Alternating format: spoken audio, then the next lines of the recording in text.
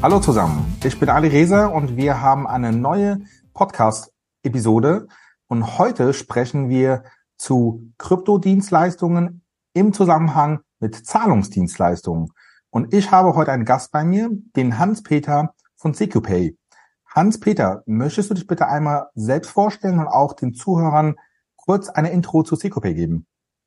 Sehr gern, hallo. Mein Name ist Hans-Peter Weber. Ich bin Gründer von CQPay. Wir sind seit 2000 im Zahlungsverkehr tätig.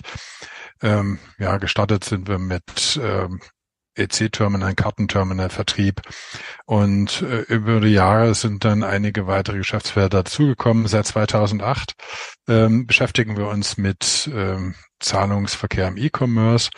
Und das werden jetzt nicht alle wissen, aber in Dresden ist so die Wiege des Crowdfunding in Deutschland, weil zwei Startups, das war Startnext und Seedmatch, die also ganz am Anfang 2011, 2012 schon angefangen haben, Crowdfunding in Deutschland zu machen. Die sind dann mit uns zusammengekommen und da haben wir eine Menge gelernt, wie man sowohl also im Crowd-Investing als auch im Donation-Based Crowdfunding da arbeiten muss. CQP hat sich gut entwickelt. Wir haben eine Menge Lösungskompetenz aufgebaut, geht von einem Online-Shop über Marktplätzen bis hin zur Abwicklung von Payouts an die viele Leute, wenn es sein muss. Mit uns kann man sehr leicht Zahlungen automatisieren. Also da haben wir ein wirklich großes Lösungsportfolio. So viel vielleicht bisher. Ja. Ja, vielen Dank, Hans-Peter. Wir sprechen ja heute miteinander nicht aus Zufall, sondern weil ich tatsächlich sehr viele Startups habe, sehr viele Kunden habe, die im Bereich Marktplatzlösungen, Plattformlösungen auf das Problem stoßen, dass sie irgendwann sagen, ich brauche einen Zahlungsdienste-Provider, einen Payment-Service-Provider, also PSP. Und da habe ich mit euch tatsächlich viel zu tun. Bin froh, dass du heute dabei sein kannst, dass du ein bisschen Einblicke geben kannst als Vorstand, Geschäftsleiter von CQPay mit einem Blick auf die Web3-Welt, NFTs, Krypto aus deiner Perspektive. Dazu werden wir heute sprechen.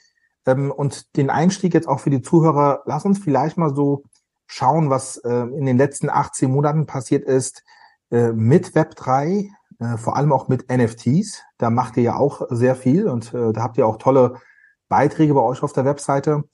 Zu Web3, also Web3 an sich, wissen vielleicht die meisten Zuhörer, entwickelt sich stets weiter.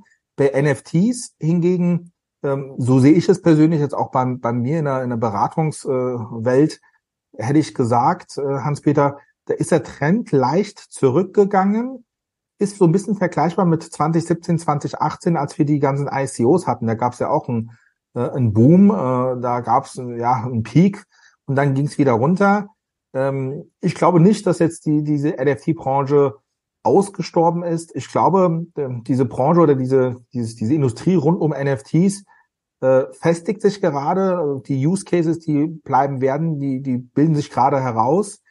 Aber wie siehst du denn das? Also wie seht ihr das, CQPay? Wie siehst du das persönlich? Was würdest du sagen zu dem derzeitigen Markttrend um Web3, um NFTs? Ja, das Thema NFT ist, denke ich, jetzt auf der Konsolidierungsbahn. Ja, die Startups, die zum Laufen gekommen sind, die laufen und nach meiner Ansicht nach wie vor sehr gut. Aber es ist natürlich ein Instrument, wo ich sehr, sehr dezidierte Geschäftsmodelle abbilden kann. Also nehmen wir Timeless zum Beispiel, die halt ein Teileigentum in NFTs abbilden und insofern dann nachvollziehbar machen und handelbar machen. Und denke ich, solche Geschäftsmodelle gibt es natürlich nicht wie Sand am Meer. Es kommt natürlich noch dazu, dass auch die Aufsicht und aufsichtsrechtlichen Pflichten und dort eine Rolle spielen. Also wann ist denn sowas dann halt wann brauche ich eine Lizenz dafür und wann nicht, wie läuft das mit den Haftungsträgern? Also der Aufwand ist ja auch gestiegen, um sowas umzusetzen seit 2018. Ne? Ja, das ist ein gutes Stichwort. Aufsicht.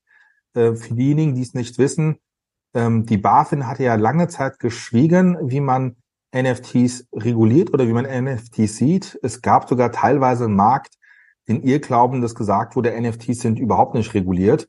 Dann hat die BaFin jüngst, das findet man, wenn man einfach mal googelt, ansonsten hier im Podcast wie immer, die Links werde ich noch ergänzen, die seht ihr dann unten, hat die BaFin eine Veröffentlichung spezifisch zu NFTs gemacht, wo es dann ja in a nutshell als Faustformel heißt, es kommt auf den Einzelfall an.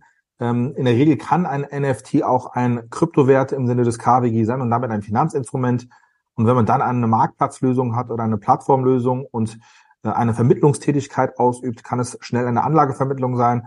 Und du hast ja gerade gesagt, Hans-Peter, dann bräuchte man vielleicht ein Haftungsdach, mit dem man zusammenarbeitet. Da gibt's ja auch den einen oder anderen im Markt. Und vor allem müsste man dann bei der Anbahnung einer Geschäftsbeziehung auch ein ordentliches KYC machen. Und das sind so Themen, glaube ich, das kam dann jüngst raus. Dann gab es vielleicht auch im deutschen Markt eine kleine Flaute, eine kleine NFT-Flaute. Ich sehe es allerdings genauso wie du, Hans-Peter. Ich sehe die NFTs nicht als Spekulationsobjekt. Dafür ist, glaube ich, der Business Case weitestgehend tot. Ich sehe den NFT viel mehr als einzigartiges Instrument, um zum Beispiel Bruchteilseigentum am Beispiel Timeless, zu dem wir nachher nochmal im Detail sprechen können, bilden können. Sprich, also der NFT ist ein Nachweisinstrument für Bruchteilseigentum. Man kann es auch vielleicht benutzen, um Ausweisersatz oder auch wenn man Stimmrechte ausüben will oder bei den Wahlen, was wir jetzt jüngst hatten in Bayern und Hessen. Da kann man, glaube ich, NFTs auch super einsetzen. Und ich glaube, die Use Cases, so wie du es gesagt hast, in der Konsolidierungsphase, das trifft es, glaube ich, am besten. Wie seht ihr das allerdings, also mit SecuPay? Also wie steht SecuPay zu Web3 und NFTs heute? Also habt ihr schon viele Projekte in der Hinsicht und wie seht ihr das strategisch? Ist es eine Industrie oder ist es ein Geschäft, also sowohl die Web3-Welt als auch die NFTs, wo ihr sagt, da werdet ihr noch mehr machen? Von unserer Seite werden wir auf jeden Fall dranbleiben. Es ist durchaus ein dickes Brett, weil wir wiederum dann auch mit unseren Dienstleistern, von unseren Dienstleistern wieder gefragt werden, was macht ihr da? Erklärt uns das Geschäft. Und das ist durchaus eine aufregende Geschichte, das jetzt also weiter zu vermitteln und auch den Compliance-Leuten bei unseren Partnern und Dienstleistern dann wiederum nahezubringen, dass das nicht Schlimmes ist, sondern dass das einfach modernes Business ist. Aber von unserer Seite, wir werden auf jeden Fall dranbleiben. Wir haben das Setup, um das auch machen zu können. Es ist wirklich, also ich sehe es als äußerst spannendes Thema an. Ja, man, das ist, glaube ich, das gehört zum einen dazu, dass man einen Dienstleister hat wie SecuPay, der das Thema spannend findet und der da auch offen ist dafür und da mitzumachen. Man hat ja leider in der Kryptowelt oder auch in der Web3-Welt leider aufgrund von Unwissenheit sehr oft Voreingenommenheit, so dass der Dienstleister überhaupt nicht genauer draufschaut und direkt abwinkt. Dann gibt es viele Fälle, vor allem ausländische Dienstleister, die dann irgendwie versuchen, in Deutschland eine Zahlungsdienstleistung im Bereich Krypto anzubieten, ohne die richtige Erlaubnis zu haben. Was ich bei euch ganz spannend finde, ich meine, ihr seid da weder voreingenommen noch sagt, ihr macht alles. Ich kann das nur bestätigen, was du gesagt hast mit Compliance, weil ich persönlich auch bei meinen Projekten öfters mal auch Stellungnahmen schreibe und die dann in Richtung der Compliance gehen, die dann von eurer Compliance gelesen werden. Und ich glaube, das ist auch der richtige Weg, das professionell anzugehen, das Thema. Wir sind immer noch in einer Findungsphase, sowohl aufsichtsrechtlich als auch in dieser Industrie. Da kann man nicht sagen, auf der einen Seite ist es alles super und auf der anderen Seite ist alles schlecht. Es kommt immer auf den Einzelfall an und das muss man sich genau anschauen. Aber ich glaube, was ganz wichtig ist bei euch, SecuPay, vielleicht kommen wir dazu jetzt mal kurz zu sprechen. Es gibt ja in der Web3-Welt oder auch bei NFTs und Krypto und solche, die damit eine Dienstleistung anbieten wollen, eine Plattform aufbauen wollen oder einen Marktplatz. Es gibt Besonderheiten. Also es gibt Besonderheiten, die anders sind als in der klassischen Welt. Vielleicht können wir auf diese Besonderheiten eingehen. Ich komme vielleicht mal aus so einer klassischen Projektperspektive, wie es bei mir immer passiert oder aufpoppt und wie wir dann zu einem Zahlungsdienstleister gehen. Also ich habe meistens irgendwelche Startups oder auch etablierte Player, die jetzt kommen und sagen, wir wollen jetzt ein NFT oder einen anderen Kryptowert rausgeben und den wollen wir unseren Usern auf der Plattform zum Kaufen anbieten. Dann frage ich die dann meistens, okay, wie wollt ihr das denn zum Kauf anbieten? Zahlen die denn mit Kryptowerte oder zahlen die mit Euro, mit Fiat? Dann ist stets oder sehr oft, also über 90% der Fälle die Aussage, ja klar, die zahlen mit Fiat. Und dann kommt meine Folgefrage, ja, wie macht ihr das denn mit der Fiat-Zahlung? Wie übt ihr das denn aus? Und dann kommen die auf einmal und werden sich dann erst bewusst, dass man ja irgendwie da tatsächlich irgendwas machen muss, um diese Zahlung anzunehmen. Und kommen dann und sagen, ja, vielleicht packe ich das auf mein PayPal-Konto und dann gebe ich es weiter. Das geht natürlich so nicht, ja. Und dann kommen noch die Besonderheiten, das ist jetzt nicht anders als in der klassischen Welt, dass sie sagen, natürlich wollen unsere Privatkunden oder Endkunden oder Retail-Kunden am liebsten mit Google Pay bezahlen oder mit Apple Pay oder mit Kreditkarte oder Sofortüberweisung. Die Frage, die sich mir so stellt, A, kann man zum Beispiel mit Sofortüberweisung auch Kryptowerte kaufen? Geht das überhaupt? Und B, jetzt haben wir ja den initialen Verkauf, das ist vielleicht noch einfach, aber was ist denn im Rahmen, wie bei einem Marktplatz wie Timeless, wenn man da vermittelt und dann an den Verkäufern eine Auszahlung durchführen möchte, also ein sogenanntes Splitting, kann man das dann auch machen? Macht das jeder? Ist es möglich? Vielleicht kannst du dazu ein bisschen was sagen, Hans-Peter. Sehr gern. Also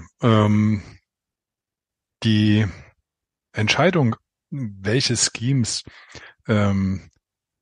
Web3 oder auch NFTs unterstützen, die verändert sich natürlich über die Zeit. Das heißt also, dort muss man mit den Dienstleistern Einigungen finden und die sind, wie du es auch gesagt hast, da kann es einem passieren, das passiert uns genauso, dass wir mit einem Dienstleister zusammenarbeiten und dann irgendwann sagt er, hier unsere Compliance-Abteilung hat das jetzt irgendwie auf dem Schirm und das geht jetzt nicht mehr. Und dann muss man diskutieren, muss mit denen sprechen und muss das ausräumen. Das ist also der eine Punkt. Und insofern kann ich jetzt bei Sofort das aktuell gar nicht sagen, weil da gibt's gerade aktuelle Meldungen. Aber es ist in jedem Falle so, dass bisher das durchaus ging mit Sofort. Ne? Mit mit entsprechenden Access-to-Account-Tools sollte es auch funktionieren, also solche Verkäufe durchzuführen. Auf der anderen Seite gibt es ja immer die Sache, dass aus so einem Verkauf letztlich der Benefit zu verschiedenen Stakeholdern gehen soll. Das heißt, es gibt spätestens dann auf dem Marktplatz die Notwendigkeit, dass die Plattform gewisse Gebühr bekommt und dass natürlich der Verkäufer was haben muss. Spätestens dann bin ich übrigens auch in der Identifizierungspflicht schon wieder drin. Aber genau solche Splittings, die sind mit uns sehr, sehr gut möglich und das auch sehr einfach, also auf einem sehr einfachen Weg kann also mit jeder Transaktion gesagt werden, hier Teilnehmer A soll etwas kriegen, Teilnehmer B soll einen Betrag kriegen und es kann auch einen Teilnehmer C geben, der auch was bekommt. Ja, ich meine, du sagst es jetzt gerade so einfach, Hans-Peter, das finde ich auch gut, aber ich glaube, wir müssen den Zuhörern nochmal so ein bisschen Hintergrundinfos geben. Also die Schemes, die du jetzt genannt hast, wie zum Beispiel Sofortüberweisung. Ich weiß aus meinen Use Cases, dass die Compliance von Sofort oder Sofortüberweisung sich gar nicht so einfach tut mit Krypto. Und ich glaube, da fungiert ihr auch so ein bisschen als Übersetzer, würde ich mal sagen, und bringt den Schemes jetzt sofort auch das näher, wie das ist und was da genau passiert, so dass man dann auch tatsächlich als Endkunde mit einer Sofortüberweisung auch die Zahlung durchführen kann. Das Thema Splitting im Sekundärmarkt oder auf dem Marktplatz, hast du jetzt auch so schön gesagt, das funktioniert bei euch. Da muss man auch nochmal darauf hinweisen, das ist nicht bei allen Zahlungsdienstleistern so. Also bei dem einen oder anderen Renommierten, dessen Namen ich jetzt hier nicht nennen möchte, aber diejenigen, die hier als Zuhörer aktiv sind, selbst mit Marktplätzen, die wissen, von wem ich spreche. da kann es durchaus passieren, dass auf einmal ein Zahlungsdienstleister kommt und sagt, bei uns geht gar kein Splitting mehr, wir wollen das nicht, wir machen das auch nicht mehr. Und dann steht man auf einmal da mit seiner Plattform, mit seinem Marktplatz und muss sich schnell umschauen, in welchem Zahlungsdienstleister man dann ein Splitting weiterhin durchführen kann. Und das finde ich bei euch auch ganz spannend. Und ich glaube, das muss man nochmal erwähnen. Wir sind im Bereich Krypto. Das ist ein hochkomplexes Thema. Es ist aus der Geldwäsche- und compliance-rechtlichen Perspektive anspruchsvoll. Das läuft ja alles im Hintergrund ab. Der Endkunde sieht es gar nicht. Bei euch, toi, toi, toi, also ich höre von meinen Usern bisher nur Positives, funktioniert das, aber das ist nicht so einfach, ja. Und das muss man, glaube ich, als jemand, der jetzt eine Plattform aufbauen möchte oder auch ein existierendes Unternehmen, was jetzt sagt, ich möchte jetzt nicht nur meine Porsche-Hoodies und Porsche-Kappen verkaufen, sondern auch NFTs. Auch da gab es das Problem, dass man dann sagt, das ist ja eine ganz andere Ware, die wir hier verkaufen. Funktioniert das denn überhaupt mit der Zahlungsabwicklung? Und das übersehen viele. Absolut. Das muss man halt einfach mal gesagt haben. Aber vielleicht kommen wir mal so zu konkreten Erfahrungen von euch, über die ihr reden dürft. Wir hatten jetzt also Erfahrungen nicht nur mit NFTs, sondern insgesamt mit Krypto. Wir hatten ja schon Timeless jetzt zweimal schon angesprochen und es gibt auch, glaube ich, einen schönen Beitrag von euch zu NFTs und mit einem Verweis zu Timeless. Ich habe auch einen Gastbeitrag bei euch geschrieben vielleicht gehen wir mal so ein paar Erfahrungen durch. Vielleicht fangen wir mal bei Timeless an. Was sind da so die Besonderheiten für euch? Was ist so der Reiz? Ich weiß von euch, das ist auch ein interessanter Kunde für euch. Wie kannst du das so beurteilen aus der CQP-Perspektive? Ja, das war eine Riesen-Challenge für uns aus CQP-Sicht, weil da ein Kunde da war, der jede Woche donnerstags plötzlich ganz viele Transaktionen machte. Ne? Und das mussten wir erstmal lernen, verstehen. Das war für uns so auch neu. Damit sind wir mussten wir umgehen und haben wir auch gut geschafft. Aber von der Geschichte schon mal eine mega Herausforderung für uns.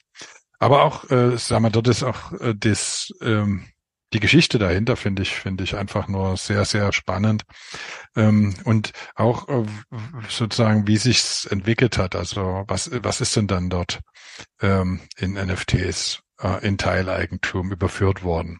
Also was wurde denn da so verkauft und wie hat sich das gewandelt? Also das, ja, eine ganz spannende Story und man muss einfach auch sagen, tolle Leute, die dahinter stehen. Ja, ich meine, für die es nicht kennen, wir beide, Hans-Peter, du nicht, wir kennen Timeless ganz gut, weil ich die auch schon seit Jahren betreue. Für die es nicht kennen, schaut euch einfach an. Aber ganz einfach gesagt, man kann ab 50 Euro Bruchteilseigentum an Sammlerstücke erwerben, zum Beispiel Turnschuhe, Luxusuhren, Sammlerkarten und so weiter. Bekommt Banksy-Gemälde fallen mir da noch ein. Genau, Banksy-Gemälde, ja, also man findet da wirklich sehr viel, was das Herz des Sammlers da am meisten berührt. Finde ich super spannend, auch sehr schick gemacht mit der App. Sieht alles sehr einfach aus, ist im Hintergrund sehr kompliziert. Du hast gerade gesagt, sehr viele Transaktionen, liegt vor allem daran, dass man dann auf einmal so zum Beispiel eine Uhr hat oder Banksy-Gemälde, was eigentlich 100.000 Euro kostet und dann in 50 Euro Anteilen aufteilt. Dann hat man auf einmal 20.000 Anteile, die dann dort getradet werden. Also 20.000 Transaktionen kann es durchaus mal sein, dass es in wenigen Stunden dann abgewickelt werden müssen. Gleichzeitig muss man sicherstellen, dass das alles Kunden sind und dass das alles funktioniert und dass da alles im Hintergrund funktioniert. Die Kunden wollen ja auch so schnell wie möglich an ihre Anteile kommen, bekommen dann das Bruchteil-Eigentum und kriegen zusätzlich diesen Token, den NFT, als Nachweis, dass sie jetzt das Bruchteilseigentum erworben haben. Ist eine spannende Sache, ist aber, glaube ich, nicht alles, was ihr macht, für was ihr auch offen seid. Ich weiß aus der Musik-NFT-Branche, aus der Musik-NFT-Szene, die vor allem in Berlin ganz aktiv ist, zum Beispiel mit License Rocks, letztes Jahr vor allem sehr aktiv war, dieses Jahr ist ein bisschen ruhiger geworden, dass ihr da auch viel im Austausch wart und auch offen wart dafür, solchen Plattformen, die ihren Musikern die Vermarktung von Musikrechten durch NFTs oder Bildrechten durch NFTs anbieten wollen, da auch die Zahlungsabwicklung anbietet. Ist das immer noch so? War das so? Kannst du da noch ein bisschen Erfahrung teilen, Hans-Peter? Sehr gern. Also was mir jetzt präsent ist, ist das Beispiel Bits. Die Ja, genau. Also wo ich einen Anteil an einem Musikstück kaufen kann und dann auch beteiligt bin an den Erlösen aus den von den Streaming-Diensten, wo es aber auch darüber hinausgeht. Also wo jetzt auch ähm, im Verkaufsprozess Anteile dann wiederum an die Mitwirkenden dieses Musikstücks ähm, quasi übertragen werden. Also da hat man noch ein paar mehr äh, Stakeholder in den Prozessen drin, weil es quasi ja nicht vom fertigen Produkt ausgeht, sondern die komplette Entstehungskette oder alle Stakeholder der kompletten Entstehungskette mit dabei sind, die dann äh, ja über den über ja mit im Geldstrom dann in den Geldstrom einbezogen werden. Ja, spannend. Also ich wusste tatsächlich gar nicht, dass ihr auch Bits macht, obwohl ich die, glaube ich, auch an euch damals vorgestellt hatte. Ist auch ein Kunde von uns, Bits. Ist auch sehr ein spannendes Produkt. Schön, dass du es angesprochen hast. Für die Musikfans. Ich meine, die beiden Gründer von Bits, beide, glaube ich, ehemalige Amazon Music Executives, die den Intermediär zwischen der Musikvermarktung abschaffen und sagen, wir vermarkten hier direkt die Musik, Rechte zwischen dem Künstler und den Fans. Also man bringt den Fan zum Künstler oder umgekehrt und am Ende des Tages verdienen die alle irgendwie mit. Da ist, glaube ich, wiederum das Thema Splitting ganz interessant, Hans-Peter. Und hat man auch nochmal so das Crowd-Feeling, ne? Also Ja, die Crowd kann ja mithelfen, auch so einen Titel erfolgreich zu machen. Das darf man da, glaube ich, auch nicht vergessen. ja, absolut. Ich meine, du hast ja vorhin gesagt, Seed Match hast du gesagt, wenn man sich zurückdenkt an die Crowdfunding-Phase, die ja 2017, 2016 ganz spannend war, das ist jetzt eigentlich nichts anderes. Also wir haben jetzt wieder so eine Ja. Art Crowdfunding in Artists, also in Künstlern. Und da wart ihr ja schon damals aktiv und jetzt dieses Geschäftsmodell im neuen Mantel. Wir haben Ja, früher CDs produziert, so, ne, also und finanziert, und jetzt sind es halt Titel, die im Streaming eingestellt werden. Aber das Medium ändert sich. Aber ansonsten ist ja das ziemlich vergleichbar. absolut. Ich meine, das ist auch eine Ansatzweise, die ich gerne fahre, auch wenn ich mit den Aufsichtsbehörden spreche. Das Geschäftsmodell, was viele Krypto- oder Web3-Unternehmen heutzutage anbieten, ist ja vom Inhalt her nichts anderes, was wir schon damals hatten. Die Technologie ist eine andere. Und die Frage, die man sich stellen muss, ist, muss man diese Technologie jetzt anders regulieren, anders behandeln oder genauso? Durchaus kann es sein, dass man es manchmal anders behandeln muss oder dass es Besonderheiten gibt, aber dass man es benachteiligen muss oder auch vielleicht besser stellen muss, das sehe ich persönlich nicht. Ich finde, wir sollten die Technologie neutral agieren und das machen wir zum Glück noch. Noch so ein, zwei Besonderheiten vielleicht ansprechen bei Use Cases für euch, was ich jetzt so mitbekommen habe. Steuerthemen, so Ertragssteuer und so oder allgemeinen Steuermeldungen. Jetzt, wenn man sich da mal das Gesetz für elektronische Wertpapiere anschaut, das EWPG, eine Tokenisierung nach EWPG, das ist zum Beispiel der Kryptowertpapier-Registerführer, der muss ja auch Steuerdaten sammeln, Steuerdaten weitergeben, wie es eigentlich eine Bank machen müsste. Das ist gar nicht so einfach, aber ich habe mir sagen lassen, mit euch zusammen oder über euch kann man sowas machen. Das war eine Riesenherausforderung. Das kam ja im letzten Jahressteuergesetz auf die Zahlungsinstitute zu. Das ist irgendwann Mitte Dezember verabschiedet worden, letzten Jahres.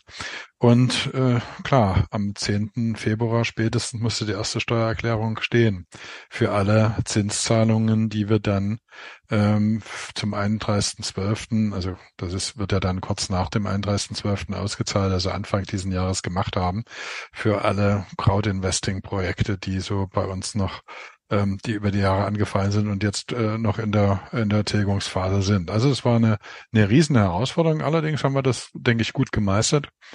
Nochmal, es ist halt nicht nur mit den 25% Kapitalertragssteuer getan. Die Komplexität kommt dort durch die Kirchensteuer. Wir müssen also wirklich ermitteln, wer hat welche Kirchensteuer, in welchem Kirchensprengel ist diese Kirche, an welchen Kirchensprengel muss diese Kirchensteuer gezahlt werden und so weiter. Also ein hochkomplexes Thema, haben wir gelöst, läuft. Und es ist klar, es muss ja entweder der Emittent dafür sorgen, dass das passiert. Die Plattform darf es nicht. oder der Zahlungsdienst. Ne? Und sobald ein Zahlungsdienst involviert ist, dann muss es der Zahlungsdienst machen. Und da glaube ich, sind wir unique in Deutschland, ähm, dass man das über uns dann entsprechend abwickeln kann und wir kriegen das auch sehr gut und zuverlässig hin. Ja, das ist sehr spannend. Ich sehe das bei uns in der Beratungspraxis tatsächlich sehr oft. Da kommen jetzt diese Fragen auf, was sollen wir machen als Kryptowertpapierregisterführer? Wir können ja gar nicht diese Steuerinformationen sammeln und weitergeben, wir haben damit gar keine Erfahrung. Und da ist es gut zu hören, dass solche Akteure mit euch da auch zusammen agieren können. Ich meine, das ist insgesamt schön zu sehen bei euch, dass man mit euch im Kooperationsmodell, so nenne ich es jetzt mal, zusammenarbeiten kann, genauso wie man mit einem Haftungsdach zusammenarbeiten kann und dann auch mit euch. Das bringt mich, glaube ich, zum letzten Use Case, den ich nochmal ansprechen wollte. Die Kryptobörsen. Ich meine, die Kryptobörsen sind ja immer, glaube ich, noch das Beispiel, wo man sagen kann, das läuft seit jeher und wird auch in Zukunft laufen. Viele Kryptobörsen, wie zum Beispiel Coinbase oder, glaube ich, auch hier Bitpanda, haben ihre eigene E-Money-License irgendwo in Europa und machen das selbst. Es gibt aber auch so Dienstleister, die machen nicht umfassendes Kryptobörsengeschäft, aber auch Vertrieb von Kryptowerten und Coins. Ja, Concedos möchte ich jetzt mal nennen, oder vielleicht auch einen Effekte als Haftungsdach, die damit aktiv sind. Seid ihr da auch aktiv als Kooperationspartner? Könnt ihr sowas auch abbilden? Sprich, ich komme jetzt und möchte über so eine Plattform jetzt einen Coin kaufen, ja, und möchte bezahlen und kann man euch da irgendwie anbinden über eine API oder wie funktioniert das? Ja, also anbinden kann man das natürlich über eine API und mit Concedus zum Beispiel haben wir eine Kooperation, dass wir dort im KYC-Bereich zum Beispiel auch zusammenarbeiten, sodass also für den Nutzer am Ende ein einheitlicher Prozess entsteht, ne? Dass man also jetzt nicht dann hergehen muss und sich beim Haftungsdach identifiziert, dann nochmal bei CQP identifiziert, sondern dass man dort wirklich gute Lösungen bringen kann, die am Ende nach außen hin einfach aussehen und einfach gut zu nutzen gehen. Ja, das ist aber natürlich dahin zu kommen, ist komplex. Und es ist auch so, dass dass zwei Fälle gleich sind, das ist selten. Aber ich denke, dass wir ein riesen Toolset haben, um halt dann auch auf die Bedürfnisse einzugehen, die dann jedes Projekt dann doch hat und unterscheidet. Ja, das war, glaube ich, nochmal ein wichtiges Schlagwort. Also Teilen von KYC-Daten, sogenanntes KYC-Sharing, kann ich nur bestätigen. Bei mir auch in der Beratungspraxis ein absolutes Pain, wie man so schön im Neudeutsch sagt, für viele Plattformen. Also allgemein ist es für Plattformen erstmal, glaube ich, schlimm, dass man verstehen muss, man muss die KYC-Daten aufnehmen. Wenn man jetzt noch der Plattform oder dem Plattformbetreiber sagt, ja, wir brauchen einmal die KYC-Daten für das Haftungsdach und dann noch einmal für den Payment-Service-Provider und eigentlich müsste jeder dieser Geldwäscheverpflichteten ein eigenes KYC machen und dann müsste der Kunde vielleicht zweimal durch das KYC durch. Das ist natürlich der Horror. Damit verliert man, glaube ich, dann den letzten Kunden noch. Das ist auch wiederum, du hast es so einfach gesagt, ihr teilt euch das, ihr teilt euch die KYC-Daten. Ja, auf dem Papier kann man das machen, ist aber auch wiederum anspruchsvoll. Du hast es, glaube ich, im Nebensatz erwähnt. Ich möchte es mal betonen. Es ist gar nicht so einfach.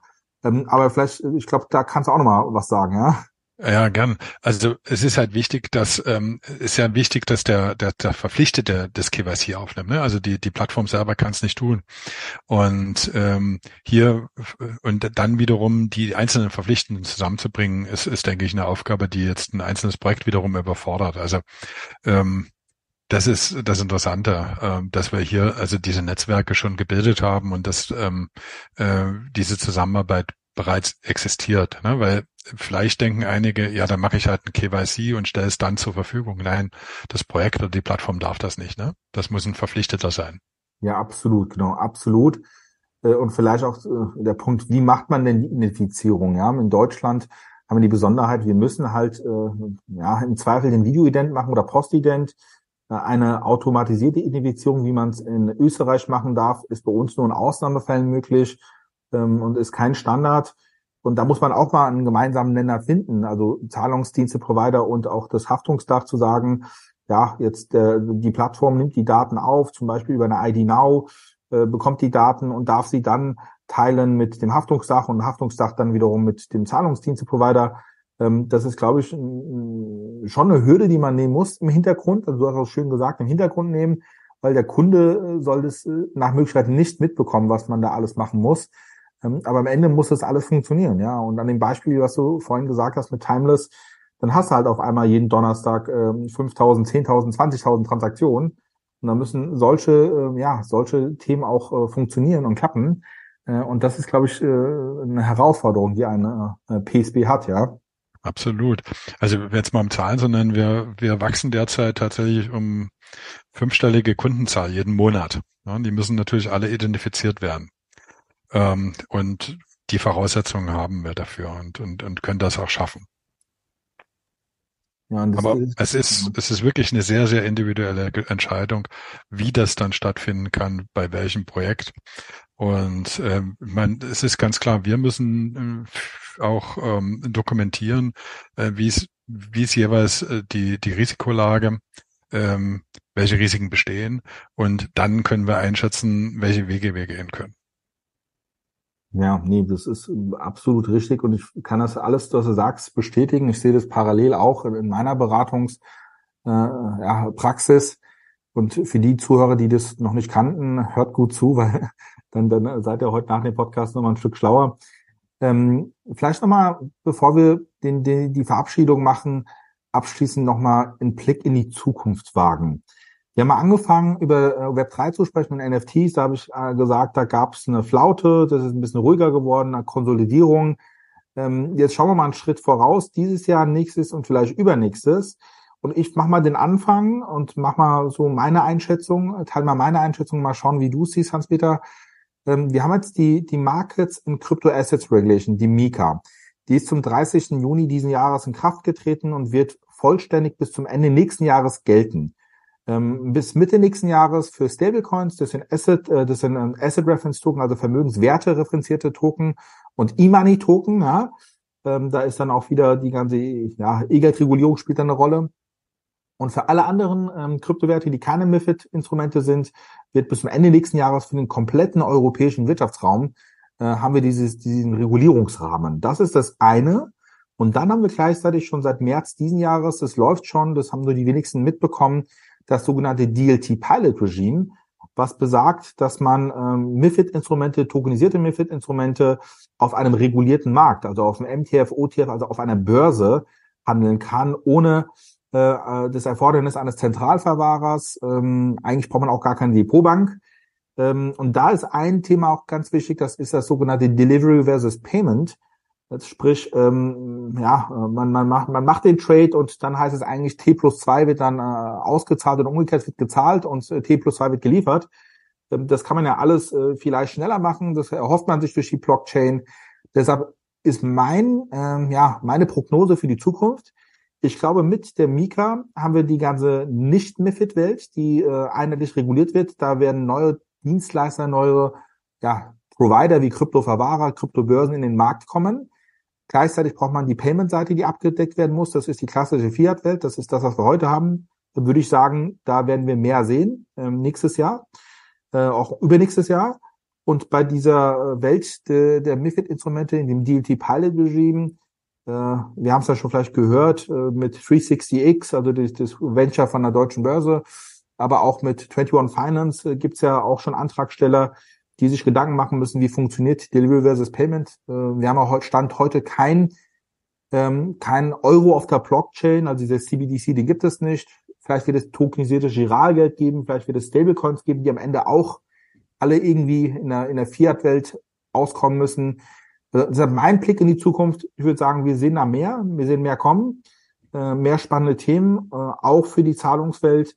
Und damit würde ich mal zu dir übergeben, Hans-Peter. Wie seht ihr das? Was sind deine persönliche Prognose? Was sind eure Prognosen für die Zukunft?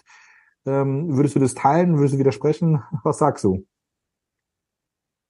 Ja, ob sich das jetzt, also inwiefern ich glaube, es wird noch paar Jährchen dann dauern, bis das tatsächlich, sagen wir mal, zu einem sich richtig ausbreitet. Ne? Also das ist, aber mir ist bei Web3 noch eine andere Sache vorher schon eingefallen, die wir noch nicht angesprochen haben. Das sind letztlich sag mal, automatisierte Verträge.